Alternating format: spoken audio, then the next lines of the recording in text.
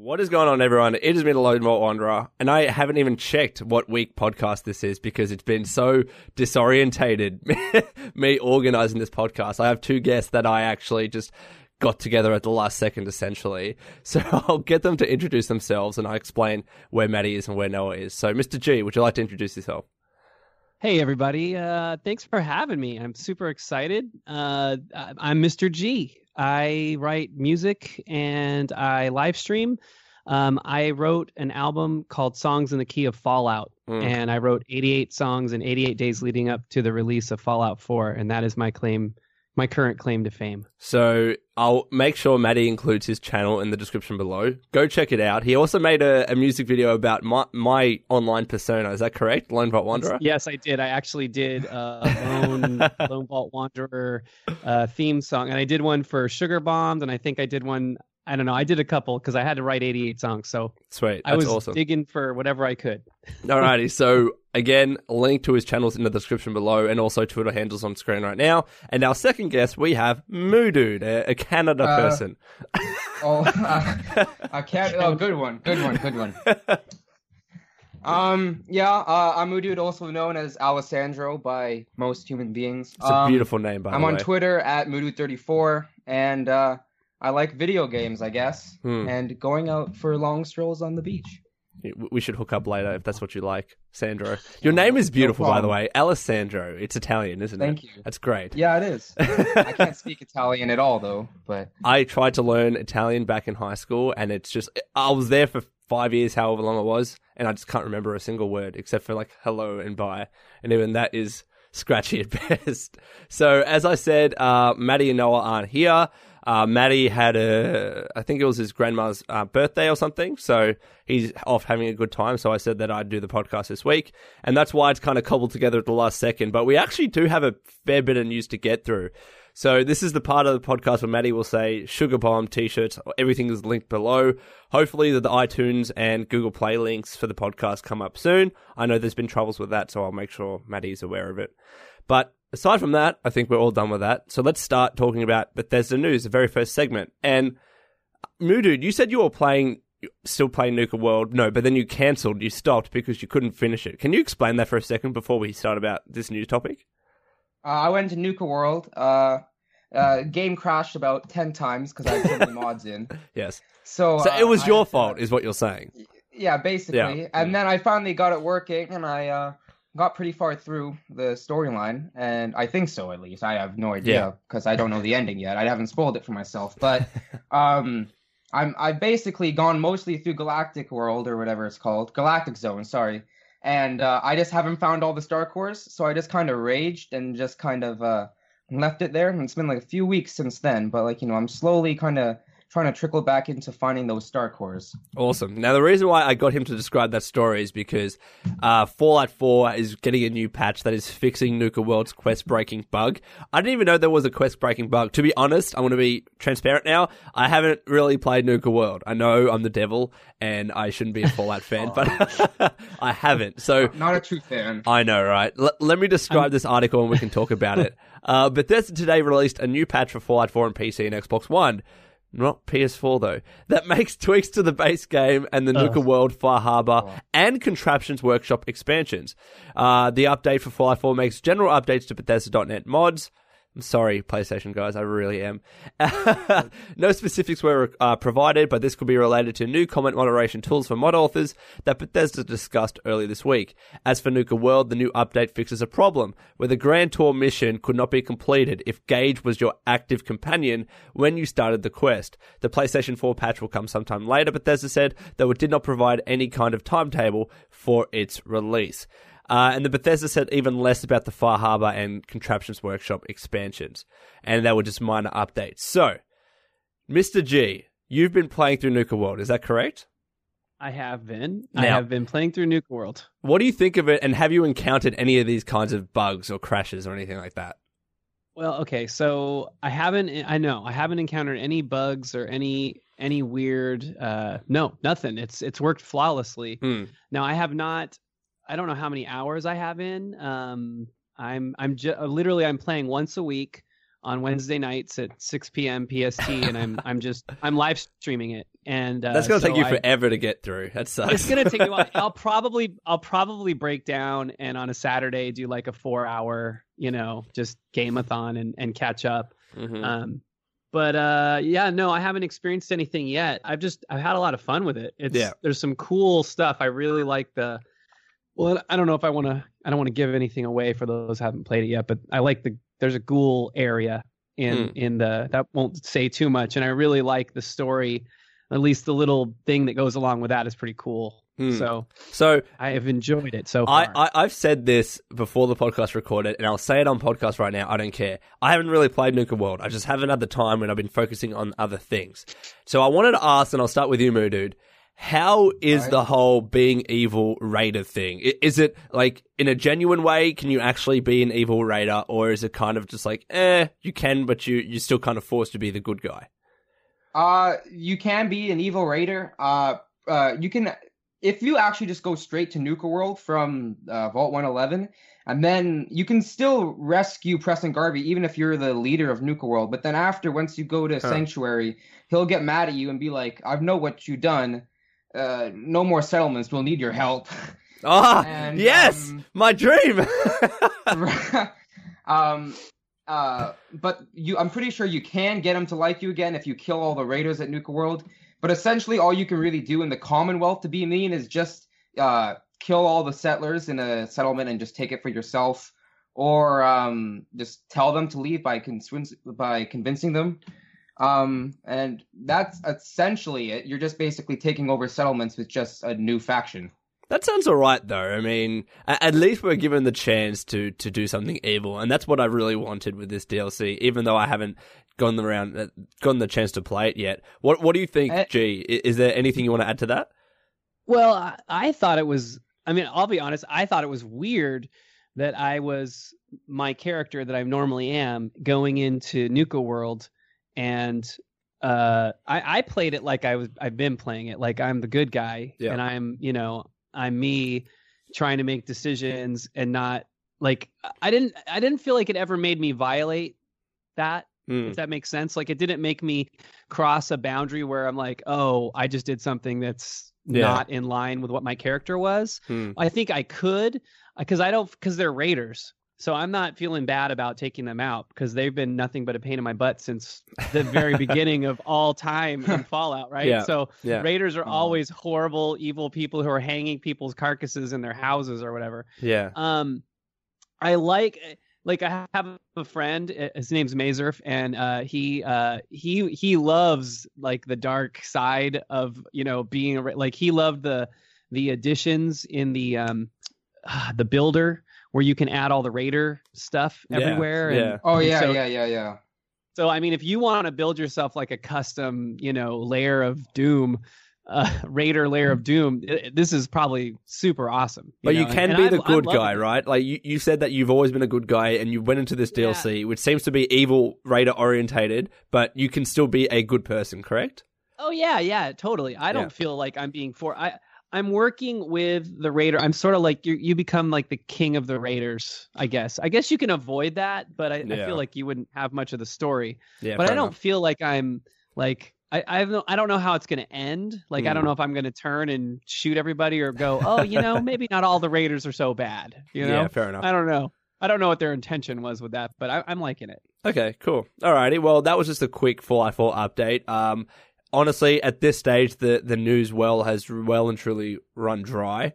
And Bethesda, and I think a lot of the fan base, unless you're modding the game, sorry, PS4 players again, are moving on to different things. So we should do the same. We're talking about now the Skyrim remaster.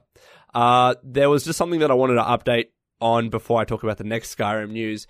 So there's a Skyrim remaster Dragonborn bundle that includes a Dovahkiin mask. For anyone that's interested, I believe it's $75 in the US and it's probably like $300 in Australia.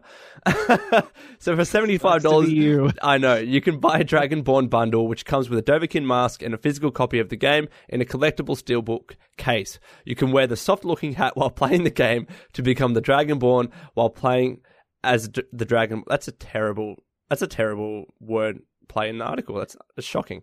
Come on, GameSpot, lift your game.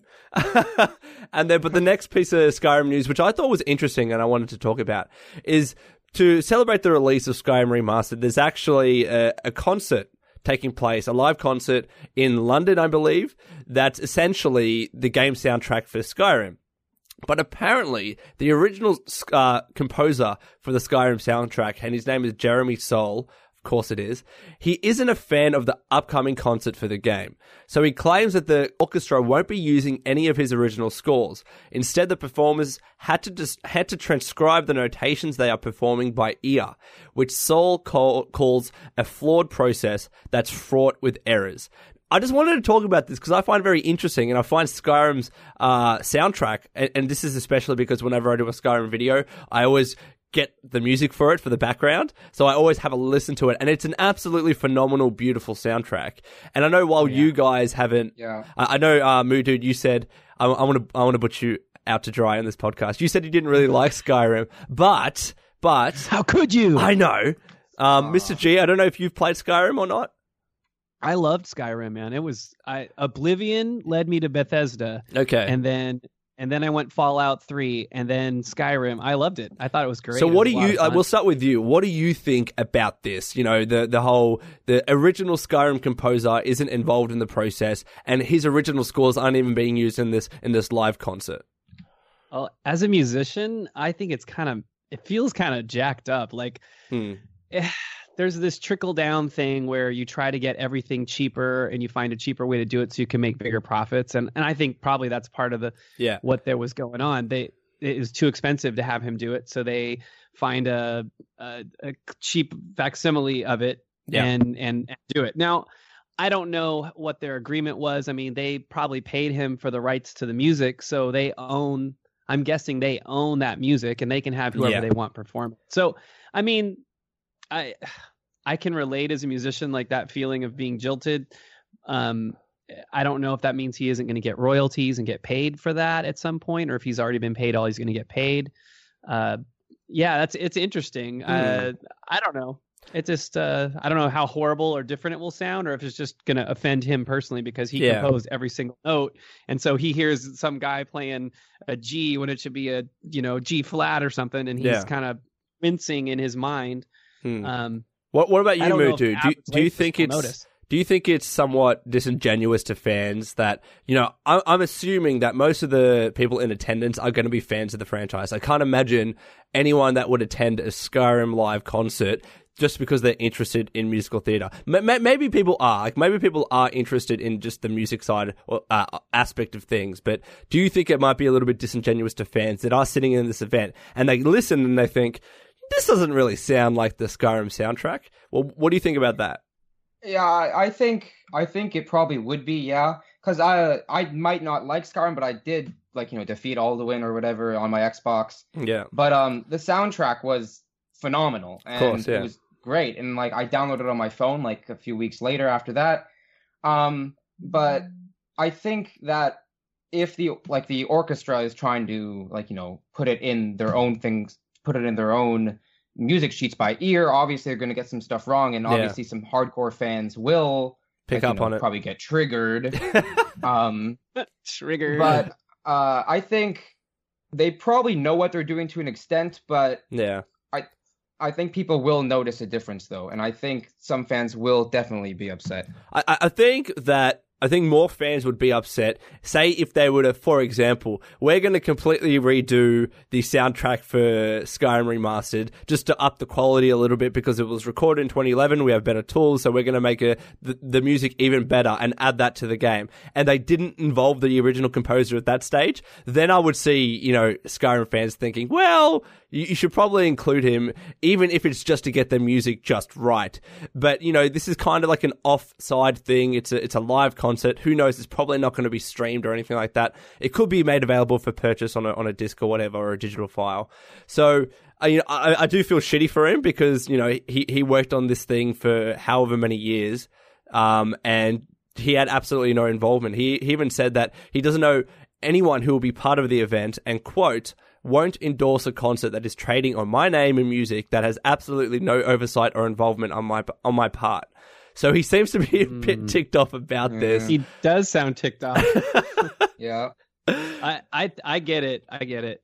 Yeah, and I'd probably get it as well. You know, if I was one, a musician, but two, actually involved in the process, and then to kind of be cut out from it. But you know, again, I think it would be an even more or in an even worse situation if they were trying to redo the entire soundtrack and said, "All right, we're not going to involve the original composer." So. Yeah, I guess it was just an interesting topic that I wanted to bring up. We don't really need to dwell on it anymore. But on game soundtracks, this is another quick update. Doom's game soundtrack is now being made available to be listened to outside of the game, which is awesome because Doom soundtrack, even though I don't really like the hard metal rock music, etc., it really did fit the theme of the game. Have either of you played Doom at all, the single player? I have. I haven't beaten it, but I played the demo on my computer, and then I played some of it at my friend's house. So, and Mr. G, what about you? Same thing. I played the demo, and I thought it was great. I thought it felt really good to play. You know, and especially that's another one like. When you get to these points in the game where it's kind of like somewhat silent, there might be some ambient music, and then the music starts playing, the fucking metal hardcore rock, and you think, oh shit, there's enemies coming. It really does add to the intensity of the game. And I think it's absolutely awesome. But to be honest, Doom soundtrack for me isn't kind of music that I'd listen to in my spare time or while I'm studying or working. Fallout soundtrack or Bioshock soundtrack, yeah, it's nice, you know, 1940s, 50s jazz blue music. But listening to this hardcore stuff when you're not playing Doom, I don't know, it's a bit weird to me. It's a little stressful. Yeah, it's got to be really, really edgy to listen to that in your spare time.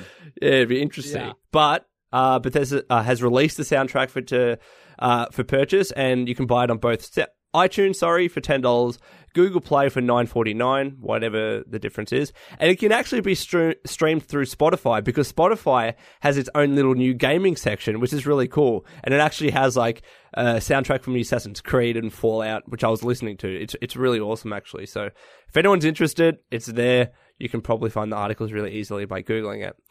And probably the biggest update or news topic for today's Bethesda segment is Dishonored 2. So, first of all, pre-ordering Dishonored 2 lets you play the game a day early, which I think is cool. And also, I still believe it's the case if you pre-order Dishonored 2, you actually get Dishonored 1 Definitive Edition or one of those editions for free. I'm not too sure if it differs between PC and console, but it's an interesting prospect, and I know some people don't like the whole pre-order culture, and I get that. But if you are interested in playing it a day early, then this is something for you to think about. But I guess the main topic is there's been a bunch of Dishonored 2 gameplay footage been released about this Clockwork Mansion mission that I actually got the chance to play earlier this week. I went to a Bethesda event and I got to play 2 to 3 hours of it as both Emily and Corvo, which was really fun. And then there was an embargo to release that news, and then about a couple of days after, Bethesda released their own trailers for it and their own analysis of it. So I'll describe it a little bit more. They released both a high chaos and a low chaos trailer for this mission, which I really like. So it's essentially... What does that mean? I'll show you what high chaos, low chaos. You can play the original Dishonored and, of course, Dishonored 2 in two different ways, essentially. You can play as a high chaos or a low chaos person. If you're high chaos, you're essentially killing everyone. And if you're low chaos, you're essentially incapacitating people or not really killing people or dealing with your assassination targets in a different way aside from killing them. And that affects the results of the game and how the story progresses. And also in the original Dishonored, it affects how Emily, who you can play now as in Dishonored 2, how she was as a person. So if you played as a high chaos Corvo, she would be more dark. Like the paintings she'd draw as a child are much more dark and evil. But if you play as a good person, as low chaos, then she, much more bright, rainbows, colorful painting. Unicorns. Exactly. Yeah. And I like, first of all, how they're showing these two different aspects of playing as Dishonored 2 in the trailers, because the previous trailer that they released for Corvo was very gritty, intense, killing people, was clearly high chaos. So I like how they distinguished this. But I guess I'll ask you guys, we'll start with you, Mr. G. How closely have you followed the whole Dishonored 2 news hype thing, and are you going to be picking it up because you haven't played the original?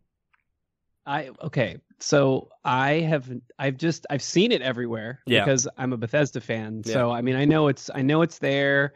I know from you guys, like I'm always hearing you guys talk about it. But I didn't play the first one. I think I did a demo. Yeah. And I'm not sure because I'm a parent. I have 3 kids. I'm a full-time teacher.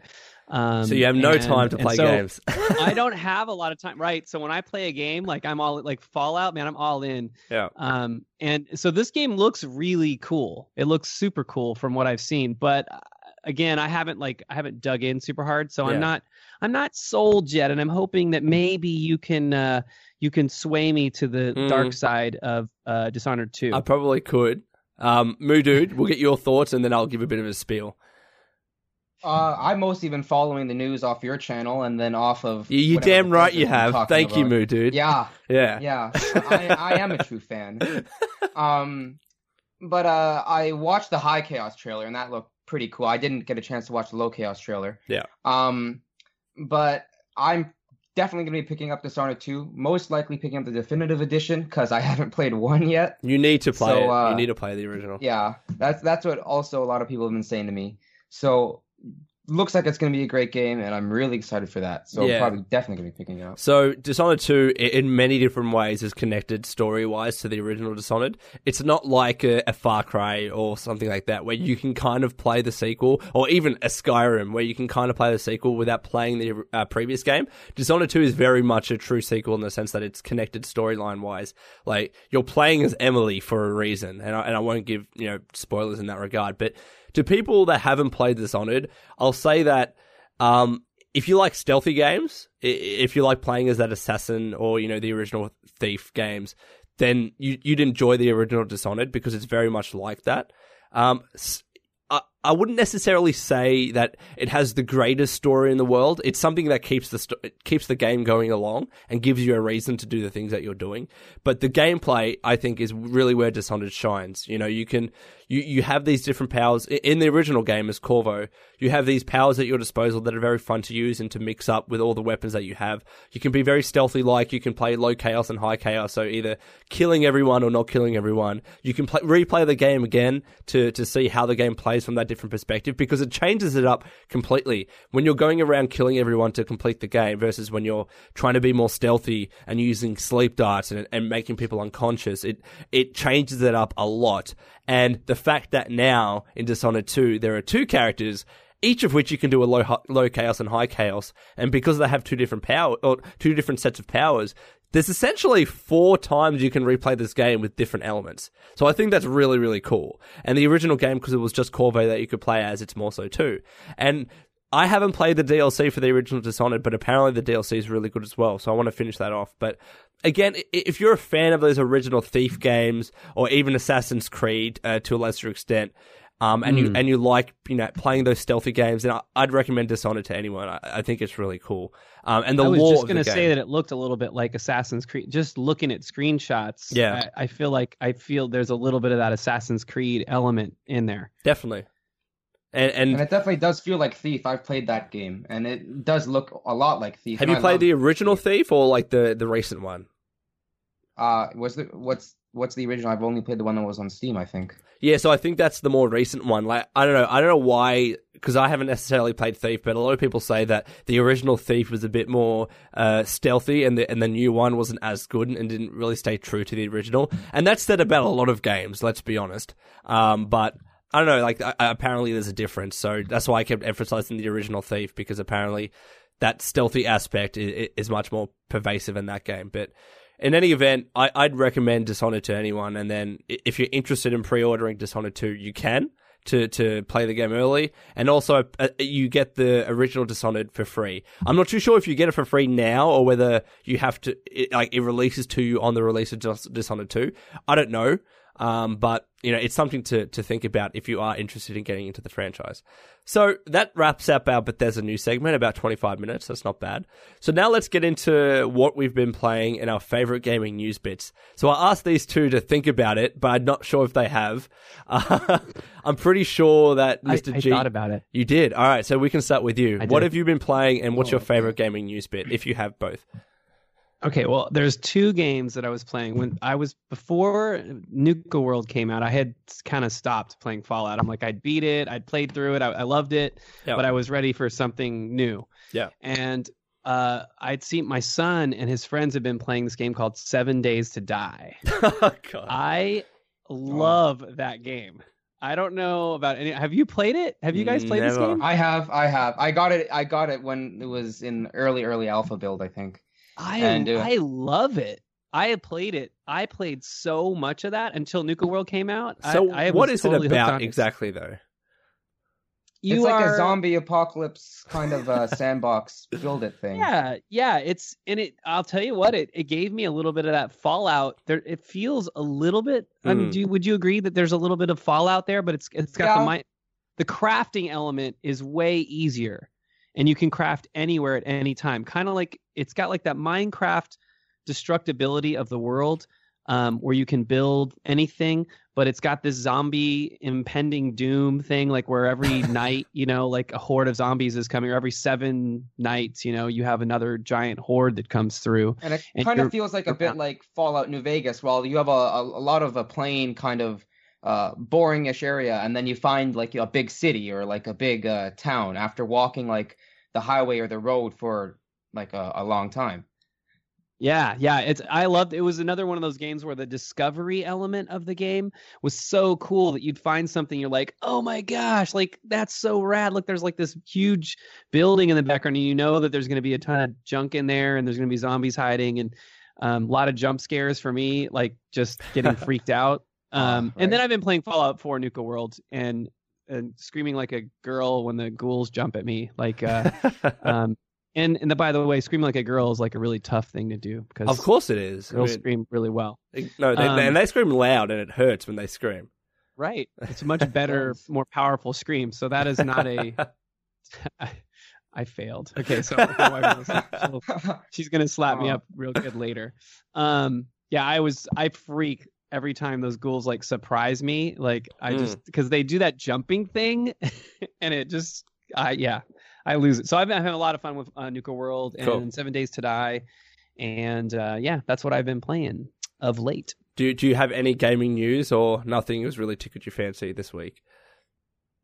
No. I'm just the gaming news. Dishonored 2 now is on my radar. Yeah. It's been very, I guess, seriously, this past couple of months in terms of gaming news, it's been rather quiet. I mean, we've been waiting fucking how long for news on Nintendo NX. I'm really excited for that. We're still waiting on Project Scorpio, seeing what that's going to be. We did have the PlayStation 4 Pro release, so that was interesting. But Moo Dude, what about you? What have you been playing, and do you have any favorite gaming news bits from this week? I've mostly been playing probably Far Cry 4, because I've been trying to 100% that game on the hardest difficulty. Oh, and that's been. It's been a challenge. Is there an achievement tied to the fact that it has to be the hardest difficulty? I'm pretty sure. I forget what it's called, but I'm pretty sure there is, because there is like a percent thing when you pause the game. Yeah. Of how much of the game you've explored and collected and missions you've done and everything. But I'm not just doing the 100% of what the achievement is needed for. Yeah. I'm also discovering like every location, and I'm grabbing every loot crate. Jesus. And I'm doing everything. And I don't know. I like, because when you press M, right, to look at your map, you see like everything that you haven't touched, like including loot crates and outposts and all these different things. And then I just like it. So like I clear an area totally, so then it just looks like a map, not like a map with like all these little different small things on it. Yeah. Also, I've been playing Counter-Strike Global Offensive. Of course. A little bit. Yeah. Been getting back into that. I was always so bad at that game. Even at just first of all, I've never really been a PC gamer, so I've mostly been on console. So not only going to PC shooters, but going to Counter-Strike, I just got destroyed. It's fucking terrible watching me play. Yeah, same with me. I grew up with the GameCube, and then I had an Xbox 360, and then that was when I first played Call of Duty on my Xbox.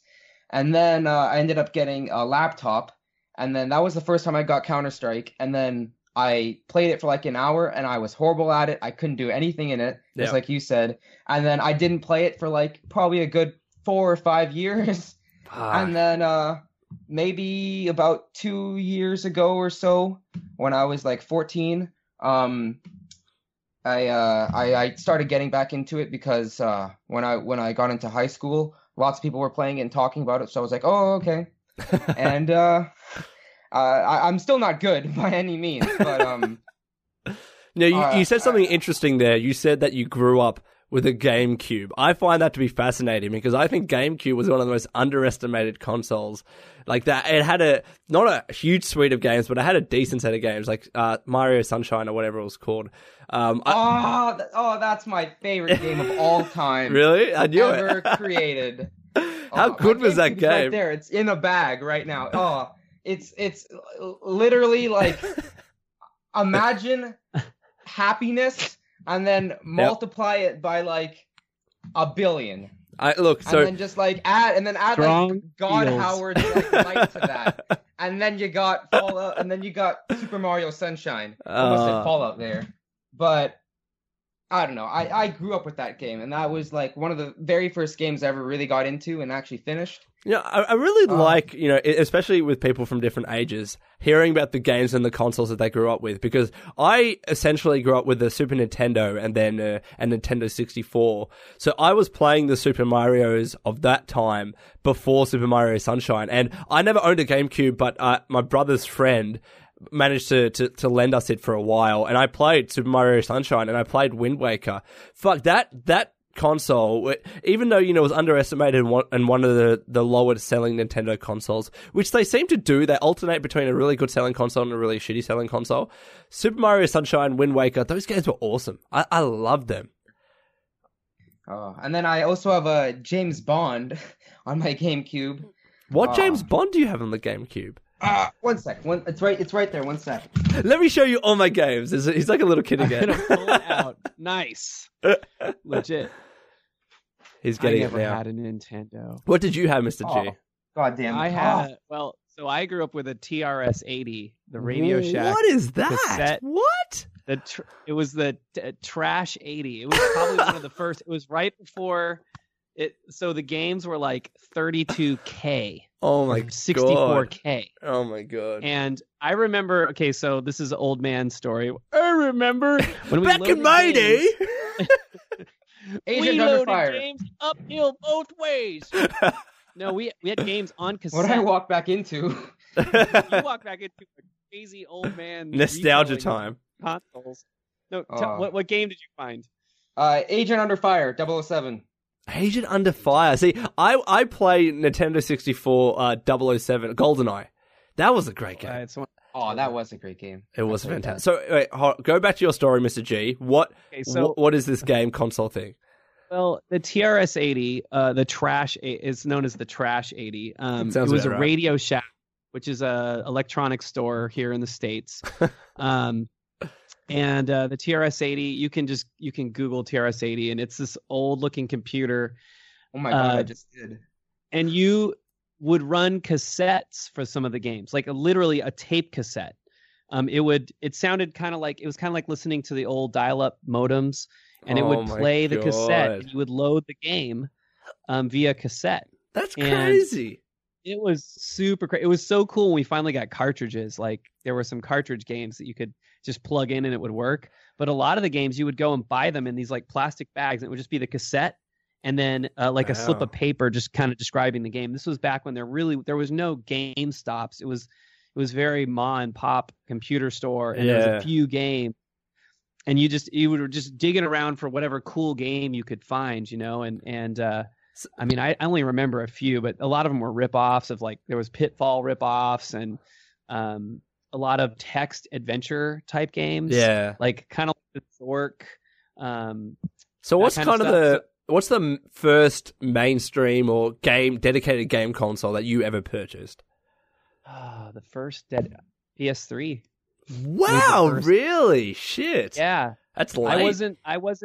I had computers, growing up, and there weren't I missed so my friends had Ataris. Yeah. And I don't know why I never got an Atari, but they had Atari, so I got to play Atari at my friend's house, but we didn't. Okay. I don't know if it was too expensive for my parents at the time, or I don't know, but I remember back then game consoles and games being very expensive. Oh yeah, I remember my neighbor had Super Mario, and that was amazing. Like playing Super Mario was such a great game. It's still a great game. Oh, it definitely is. Like sometimes I go 100%. Back and play on the emulator, but I have a Nintendo 64. It's just back home, but. I'll still play Ocarina of Time to this day. I'll still play Super Smash Brothers on the 64 to this day, and games like that. I mean, I feel like that the generation that I grew up in, so I was born in the 90s, early 90s, that the games and the consoles that were around then, I thought would just, it's a really great time to be a gamer. It was a really great time to grow up in that time, because I felt like I had so many great game franchises at my disposal. Like, one of my favorite games, and I probably shouldn't have been playing this at the time, but it was Mortal Kombat on the Super Nintendo. That game was fucking amazing. Like, and having those kinds of games that are still around to this day, I feel like it was the golden time, like the golden age of gaming. What about you, Moo Dude? So you said you played Super Mario Sunshine. What other like major game consoles or games did you play as, growing up? I had a GameCube, which was my first kind of thing. I had Animal Crossing. That was the very first game. I didn't even know they made that back then. Shit. Played on my GameCube. And I'm pretty sure I had The Incredibles or something. That was the second game I ever got. Okay. Was that any good? I can't remember. I remember... It's probably really bad. I usually hate all movie games. They're just always... Yeah, they're usually crappy. Pretty trash. But back then, like, that was the shit. It was like, But I remember being extremely scared, like, dying. I'd be, like, freaking out, like, oh! like screaming at my TV. Like, I would die in real life if the character in my game would die. Yeah. And then I'm pretty sure I got a Wii, and then got some stuff on that. Interesting. And I can't remember what I got on my Wii. I got Mario Kart, I think, was my first game on the Wii. Did you play that with like the wireless wheel or like the motion wheel? Yeah, it came with the wheel. And I ended up not using the wheel that much because the base kind of controller was it was way better with just the normal kind of thing. Like the D-pad. And then I got a Xbox 360, and that's kind of what like introduced me to like the gaming community, besides like, me just like sitting at home and like, just playing Mario Kart with my neighbor or whatever. Yeah. With Call of Duty Black Ops. That was my first kind of real AAA huge kind of multiplayer games. Interesting. And it still remains my favorite COD today. So. Okay. Fuck, I love hearing these different types of stories because, like, for example, when I'm talking to Manny on the podcast and I'm like, oh yeah, I played these 64 games, da-da-da, and he never really got into those things, and I have to think, oh yeah, because he's a different age, like not vastly different, but even just a few years completely changes the games you grew up with, the consoles you purchased. It's amazing. So I gotta say, I grew up going to the arcade, like literally going in and putting. I grew up putting quarters. So for me, I mean, I had the TRS-80, but playing Pac-Man was, I mean, it was freaking amazing. Pac-Man, Galaga, Gauntlet. Oh my gosh, Gauntlet was amazing. Dragon's Lair. That was the first game that had like cartoon. It was the guy this animator who created a game where you make decisions and you move the joystick and your character reacts. It was like, it blew our minds. That's amazing. It was so much fun. I love those games. There's a lot of nostalgia. Now, I absolutely love the new generation of games. I think they're amazing. Yeah. I mean, there's stuff that's Flash games that are created. I play a lot of free Flash games online, like at this website, Congregate.com. And I remember that. Yeah. Yeah, I do. I still do that.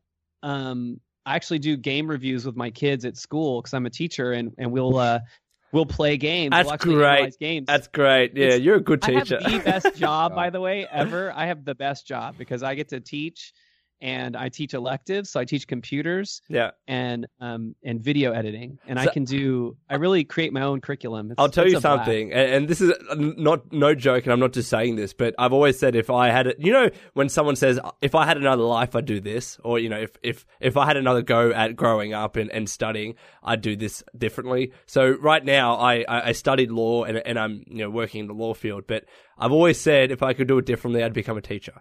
And some people say that, oh, it's shitty pay, all this and that. But I'm like, yeah, but I reckon the job, you can find a real passion in it. I don't know why. I've gone in a completely different direction, but if I could do it again, I'd probably become a teacher. You could teach law. But could do that. Yeah, it's not too late for you. It's not too late. It's never too late. I could do a year post grad and be a teacher. It only takes a year because I've got a degree. Right. So at any time, if I ever have a midlife crisis, I could at any time become a teacher. Become a teacher. Those that do, those that don't become teachers. Or what is that? There's some saying, some sort of phrase. Those that can't teach. No. Oh, what is it? I remember. You guys need to think of the phrase now. Oh, those who can't do teach. Hold up, I'm going to search those who can't do teach, and those who can't teach gym. There you go. It's really funny. I love School of Rock. Yeah, you're right. Moodu got it right. Those who can't do teach and those who can't teach gym. That's brilliant. Gym. I love it. I know some really great gym teachers, by the way. So they're really good. Moodu's just offended everyone. No, that's good. Please. Good. I don't want all this in my mentions. And I'll quickly mention. So I already said that I played Dishonored 2 this week. That was a lot of fun. Like being able to play a game early, and it was interesting how it worked out because around the world there were Dishonored 2 events happening, right? And they were much more publicized. And I think it was like a 20 to 30 minute demo. So to my knowledge, the one that took place in Australia was the first one where Dishonored 2 was played for that long. Like we had 3 hours with the game. So we really did have an extended session and I just loved it. The game is playing well. It was still in an early beta build. So I think it was locked at, even though it was on PC, it was locked at 30 FPS. It was stuttering at times. There were some glitches, but it was still fun and still enjoyable, and I liked playing as both Corvo and Emily. Emily was definitely my favorite, but aside from that, the gaming news that I want to talk about is, on the topic of consoles and games, is the Nintendo NX.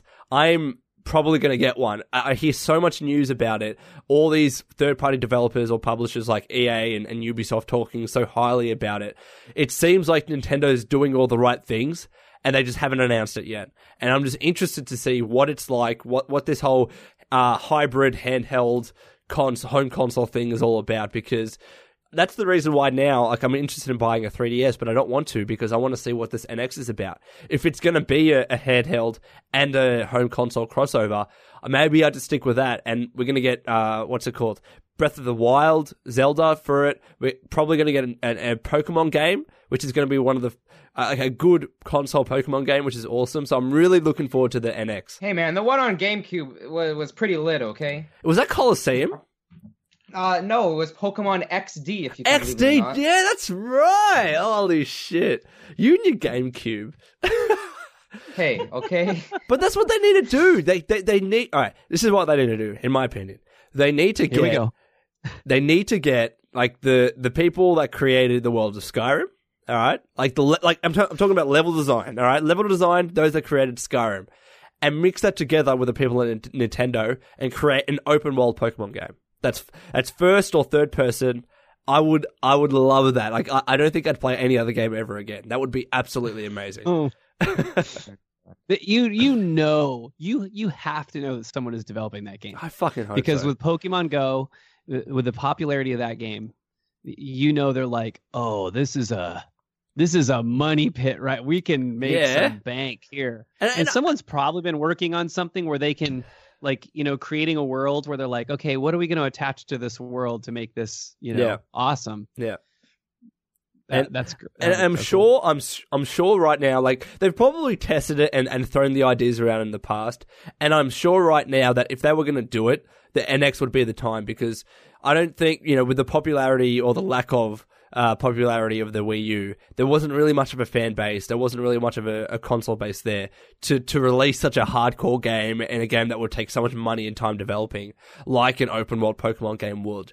So I'm hoping that for the NX, because it seems like they're really going all out on this, that this is the console they have to get right. If they don't get the NX right, Nintendo's not going out of business. They literally have billions of dollars in reserves. It's crazy. But if they don't get this right, I think they're going to have to reevaluate whether they ever do a console again and whether they just become a software developer. Because I still think to this day that Nintendo has the best overall IP and franchises, like period, over any other publisher. Even though I haven't purchased a console of theirs or a game of theirs in a very long time.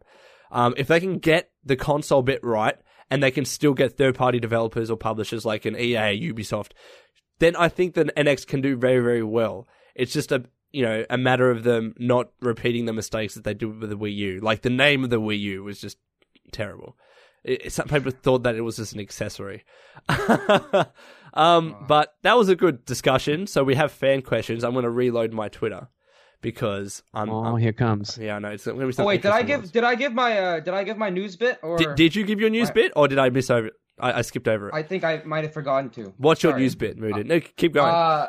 Probably Mafia 3 that's coming out in like less than a week. That's right. All right, yeah. Really hyped for that, and they're releasing trailers like left and right, and it's looking awesome, like amazing, and all these different YouTubers and people are reviewing it and giving it great ratings, and I just hope it's not going to be like overhyped like Fallout 4 kind of was, and then it got kind of negative attention, because I love Fallout 4, and I just think it was kind of really too hyped, and then that's why it kind of probably lots of people gave it like some negative feedback. Also Civilization 6 that's coming out at the end of this month. I'm super hyped for that. I don't know if any of you guys have played Civilization. Never. A long time ago. Like pretty the old ones. I liked those games. I thought they were a lot of fun. Yeah, Civ 6 is the newest one that's coming out. Civ 5 was pretty popular on Steam. But yeah, it's like a strategy kind of like you start off like 4000 BC, and then you build up your whole civilization with whatever country or like people you choose to be. I'm probably gonna play as America on my first time playthrough. And then you basically get to. Oh my god! Sure you are. Although many of us are going to be moving up there, if you believe the Facebook posts and all. The posts. Hey! I watched that presidential debate. I mean, that was interesting. Hey, so did I. Okay. Wrong. Oh man. Yeah, that was. We won't get into that, but let's just say that Canada may be filling up soon, depending on the outlet. We don't got many people. It's pretty spacious over here. We need more people in our igloos. Okay. Neither of you have the right stamina. Okay. No, don't start, please. I'm sorry I said it. Okay? I have great temperament. That's all I want to say. What a boot that moose in my igloo, eh? Moodude, I wanted to ask you, do you need to have played the original Mafia or Mafia 2 to play Mafia 3? That's the question I want to know. No. Is it an isolated story? Yes, more or less. Like, there are characters that are making like cameos, and then some are like big cameos, like Vito Scaletta, who was the protagonist of Mafia 2, is making like a comeback as one of Lincoln's main lieutenants that you can choose to operate for a district. Okay. Which seems to be really cool. But I think more or less you do not need to play the previous Mafia games.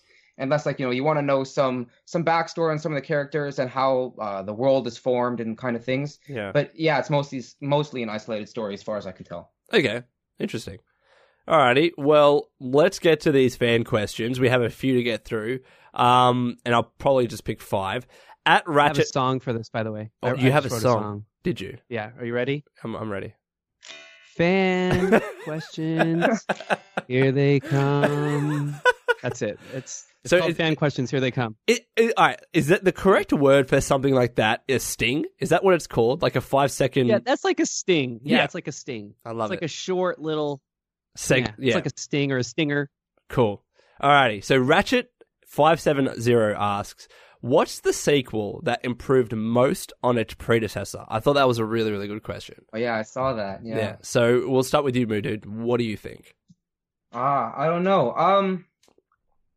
I would probably get too much hate for saying Fallout 4. In some ways you'd be right.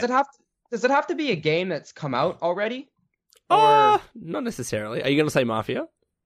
No, I was gonna say Civ 6 because of all the new stuff they're adding and all the stuff they're fixing. But for a game that's already out right now, Yeah, I would probably say Grand Theft Auto 5. that's a good answer. Yeah. What about you, Mr. G? I'll go Fallout 4. All right. I'll take. I'm your Huckleberry for that. I thought it was great. You'll take the hit. I loved all the things that happened in Fallout 4. You know, I think they did a great job, and I'm really looking forward to Goat Simulator 2. Also, I'm really hoping that. I can't stand simulators. I've never gotten into that. My answer is probably going to be obvious to a lot of people that listen to me, but Assassin's Creed 2. I thought, went leaps and bounds beyond the original Assassin's Creed, which in many different ways was very repetitive, and it was the same thing over and over again. In particular, collecting all the flags and stuff, it was just very boring and drab. But the second Assassin's Creed, especially in terms of story and Ezio as a character, they did so well with that. I absolutely loved it. So we need to think of it. Oh, here we go. At the real PJ, it's an interesting name, buddy, asks, why hasn't the modding community for Fallout 4 been as good as Skyrim's? Mr. G? Why hasn't the modding community been... Say that again? Why hasn't the modding community for Fallout 4 been as good as Skyrim's? As a non-modder, I would have a hard time answering that question, but I'm going to say because you had the Obsidian, you had those first two games that sort of established the fantasy world, and so maybe there's a community that's been built around longer than when you got into like Fallout 3. So you already had like a huge group of people who were very into that world. I'd be interested to know, in terms of size, whether Elder Scrolls community or fan base is bigger than Fallout's. I don't know. I have absolutely no idea. I've always thought that they're just relatively the same, or they cross over to a lot of different extents. But Moodude, what do you think about this question? I mod my Fallout, all my Fallout games that I've had. Well, Fallout 3 and Fallout 4 and Fallout New Vegas. So how is the Fallout 4 modding community, in your opinion? I think it's pretty good, but a lot of modders have kind of dropped out, and some of the big ones like DD Productions have kind of just dropped out of making mods because of people stealing mods and putting them onto BethesdaNet or whatever. That whole kind of scandalous thing. But I think the modding community seems to be probably about as good as Skyrim's, because I've modded both games. But it's not as big yet, obviously, because Skyrim's been out for a couple of years, and Fallout 4 has just been out for almost a year now. Yeah, that's the thing that I think people need to bear in mind. And I've probably been guilty of this in the past when I just say, Skyrim's modding community is better. Is that, Skyrim's been released, was released 2011, so it's had 5 years to develop and nurture. Whereas Fallout 4, was released late 2015, so it's had, almost a year? God, it hasn't even been a year yet. It's a year next month, I think. Yeah. So it has more mods than the Fallout 3 Nexus does. Definitely. Right, I think it's without a doubt, it's bigger and better than the modding for Fallout 3 in New Vegas. But Skyrim's modding community, I don't know, I guess it had that special feeling to it. And I never was, in the heyday of Skyrim modding, but I came very late. But to see, even coming late in 2014, I believe I started modding Skyrim, just how many mods were there and were still coming out for that game, still 3 years after the release. It was just an amazing thing to see. And still all of these quest mods. It definitely was. It was a great world. And people wanted to stay there, and they wanted to be a part of it. And that I think that's why people like. I mean, I think that's the same with Fallout. I felt that way about Fallout 3, man. I love that world. I still, me too. I think I could still find things in Fallout 3 that I didn't find. And people want to extend that experience, and Bethesda made that a lot easier for everyone to do. And I think probably with Skyrim, maybe that was the first time it was maybe easier to do. I'm guessing. And I don't know because I haven't done the modding, but I mean, was there modding for like before that? Could you mod the previous? Yeah, you could mod Fallout 3. I'm pretty sure you could mod Fallout 3 definitely, and I think you could have mod Oblivion as well. Is it because of the tools that Bethesda gave? Like, were there a tool set, or is this? I mean, yeah, there's the GECK. Yeah, like But Bethesda have okay. as far as my memory goes, and I could be completely wrong about this, Bethesda has always released the modding tools to the community. And I think with the case of Fallout 4, because the modding tools, even though Fallout 4 has been released since November of last year, the modding tools were released, I think it was mid this year or something like that. So even like in terms of the great mods and, getting those really high quality mods, you really do need the GECK. So if we actually take into account that the GECK has only been out for Fallout 4 for, I don't know, maybe 6 months, it's roughly something like that, then I think it's a bit tough to judge Fallout 4's modding community yet. And I think we need to give it time to grow and nurture and maybe come back in a couple of years and say, all right, now how does it compare to Skyrim's? Because as you guys have said, I think it was Moo Dude, Fallout 4, in terms of the number of mods that are released, much more than Fallout 3, much more than New Vegas already, I believe. And it is growing, it is getting better. There are new mods coming out all the time. Gopher has a modding series on Fallout 4, and he's always talking about the newest and greatest mods that are coming out. I think maybe why some people think the modding community isn't as good is maybe more so leaning towards people's sentiments towards Fallout 4 as a game, and not necessarily the mods around it. Because, it had the voice protagonist and all these changes, and people just didn't like Fallout 4 as much as they liked Skyrim. I don't know. I think it's around that. Can I throw in a quick piece of modding news Sure. for Fallout 4? Sure. The creator of Fallout Dust, I'm pretty sure you guys know what Fallout Dust. I'm pretty sure Lone knows what Fallout Dust is. Yeah. For Fallout New Vegas, has created Fallout Frost for for Fallout 4, and it's in early alpha, but it looks pretty good. Have you tried it? I have it downloaded. I haven't tried it, but I've downloaded it, and it's a pretty hefty download. But what it looks like is basically it's changed like the whole world, and just like Fallout Dust is, none of the main storyline almost exists. It's pretty sure it's set right after the Great War happens, so you're not really allowed to go outside. You're mostly in the subway tunnels, and then when you do go outside, you have to use like a gas mask, and there's this whole gas so it's mask very system and Metro stuff. feely. Okay, I Yeah. like that. Yeah. So it looks really cool, and it's pretty sure it's mod of the month right now on the Nexus. It's interesting that you brought that up, because there was actually a question at Dr. O'Neill asked that very same thing. So he said, what do you think of Fallout 4's version of Dust, now called Frost? Yeah, so it is interesting. And I did like Metro's kind of, you spend most of the time in the subway and you only emerge, for certain things. And it's like, in terms of danger and in terms of radiation, it's much harsher than what Fallout's above ground is or has ever been. So I do like that, and I might check it out. It might get me to play Fallout again if I have the time. So at J Carriage asks, what do you think Scorpio's starting bundle will be priced at, and launch games that utilize its power? I think that's an interesting question. We'll start with you, Mr. G. What do you think that the Scorpio could be priced at? Because it is such a beefy 4K console, it seems. Oh gosh, I guess. Let's see, Give a random guess. $99.99. It's going to be a 99. It'll be like a $299.99 or $199. So that you're thinking, oh wow, it's in the hundreds. I can afford that, or the 200s. I don't know. What about you, Moody? What do you think? I don't know, because the Xbox One, when that first came out, that was $500, right? And then lots of people were getting really mad that it was so expensive, so they ended up lowering it to $400. Yeah. But I think it's probably going to be priced around $400. I think that's very low. I think really, if it's 4K, right, they're probably going to jack it up. I mean, because people that are buying it are going to own fancier TVs. They're going to have more. Yeah, that's true. More cash. The thing I will say is that literally from the Xbox One, we're going from a console that can barely do 1080p 60 FPS, and it's usually subpar 1080p 30 FPS, to a console that seemingly can do full 4K, native 4K, and at the very least 30 FPS, and I don't know if they're going to 60, I have no idea.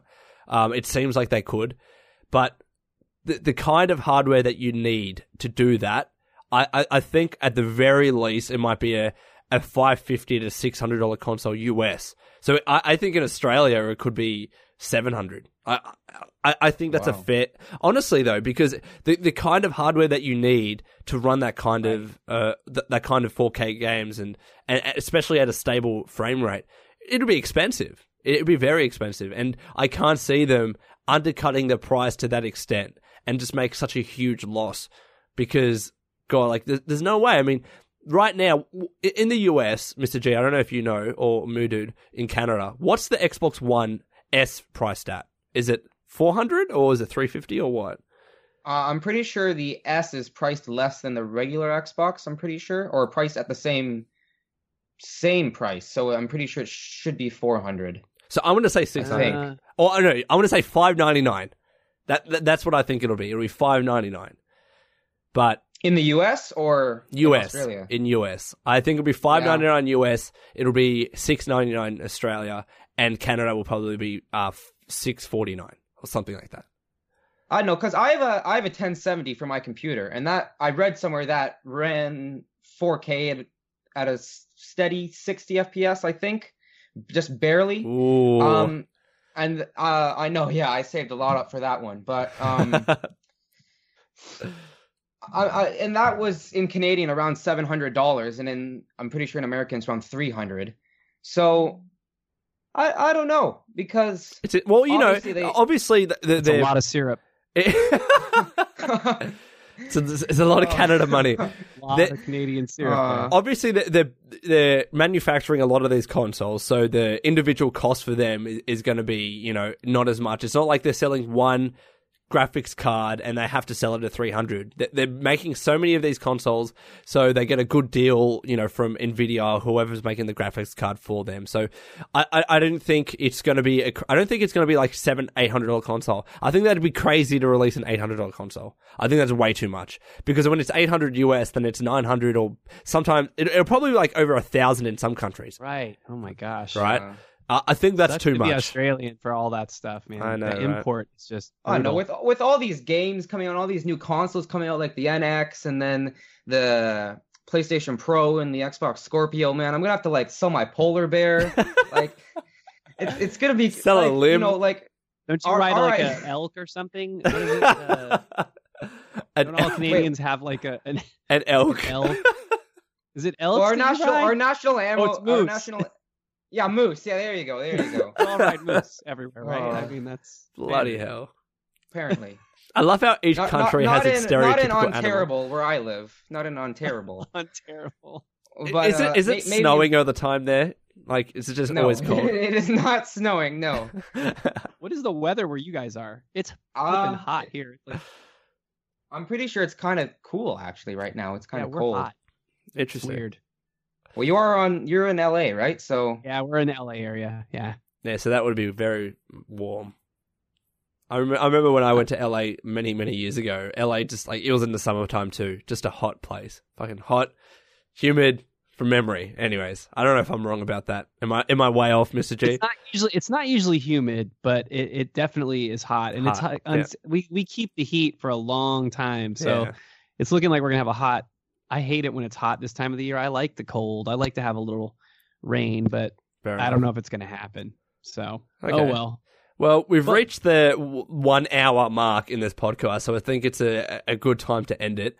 Mr. G, Moodude, thank you so much for joining, and especially at the last minute, because it was very last minute, this podcast. Again, those that are listening or watching, click on their Mr. G's channel in the description below, and also their Twitter handles on screen for both G and Moodude. Guys, thank you so much. Probably get you some time again in the future. It's so hard getting people that have good mics. That's the one thing. You guys can say goodbye in your own way. It's essential, man. Audio is like the main thing. Hey, you gotta play one CS:GO casual match, and you'll see what the definition of bad mics are. Okay, trust me, I know. It's pretty bad. I once went back to play Xbox 360 using the headset. I never remembered how bad the mics were then with those original 360 headsets, because the Xbox One did a huge job in improving that. You go back, it's disgusting. It's horrible. And I hate listening to podcasts with bad mics. I really do.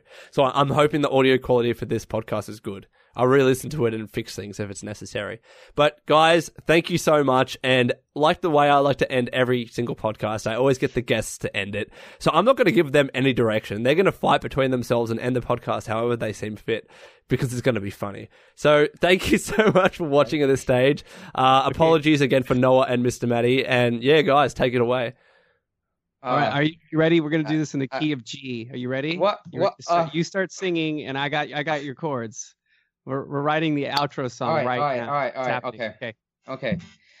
Thank you for listening to Ham Radio. It's been Lone and Steve G and Moo Dude. And would you kindly stay sexy, stay active. I love you all. It's terrible. Peace. The end.